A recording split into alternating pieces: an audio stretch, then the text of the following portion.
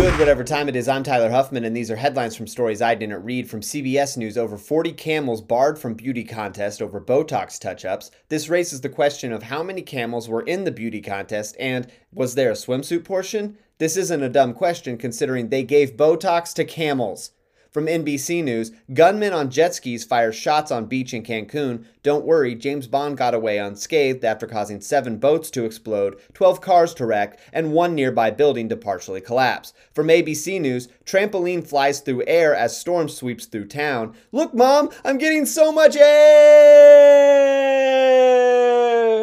From Fox News, Josh Hartnett explains why he stopped making big Hollywood movies. He said, "I'm just not that big of a comic book fan." And those are headlines from stories I didn't read. I'm Tyler Huffman, and you'll hear me next time.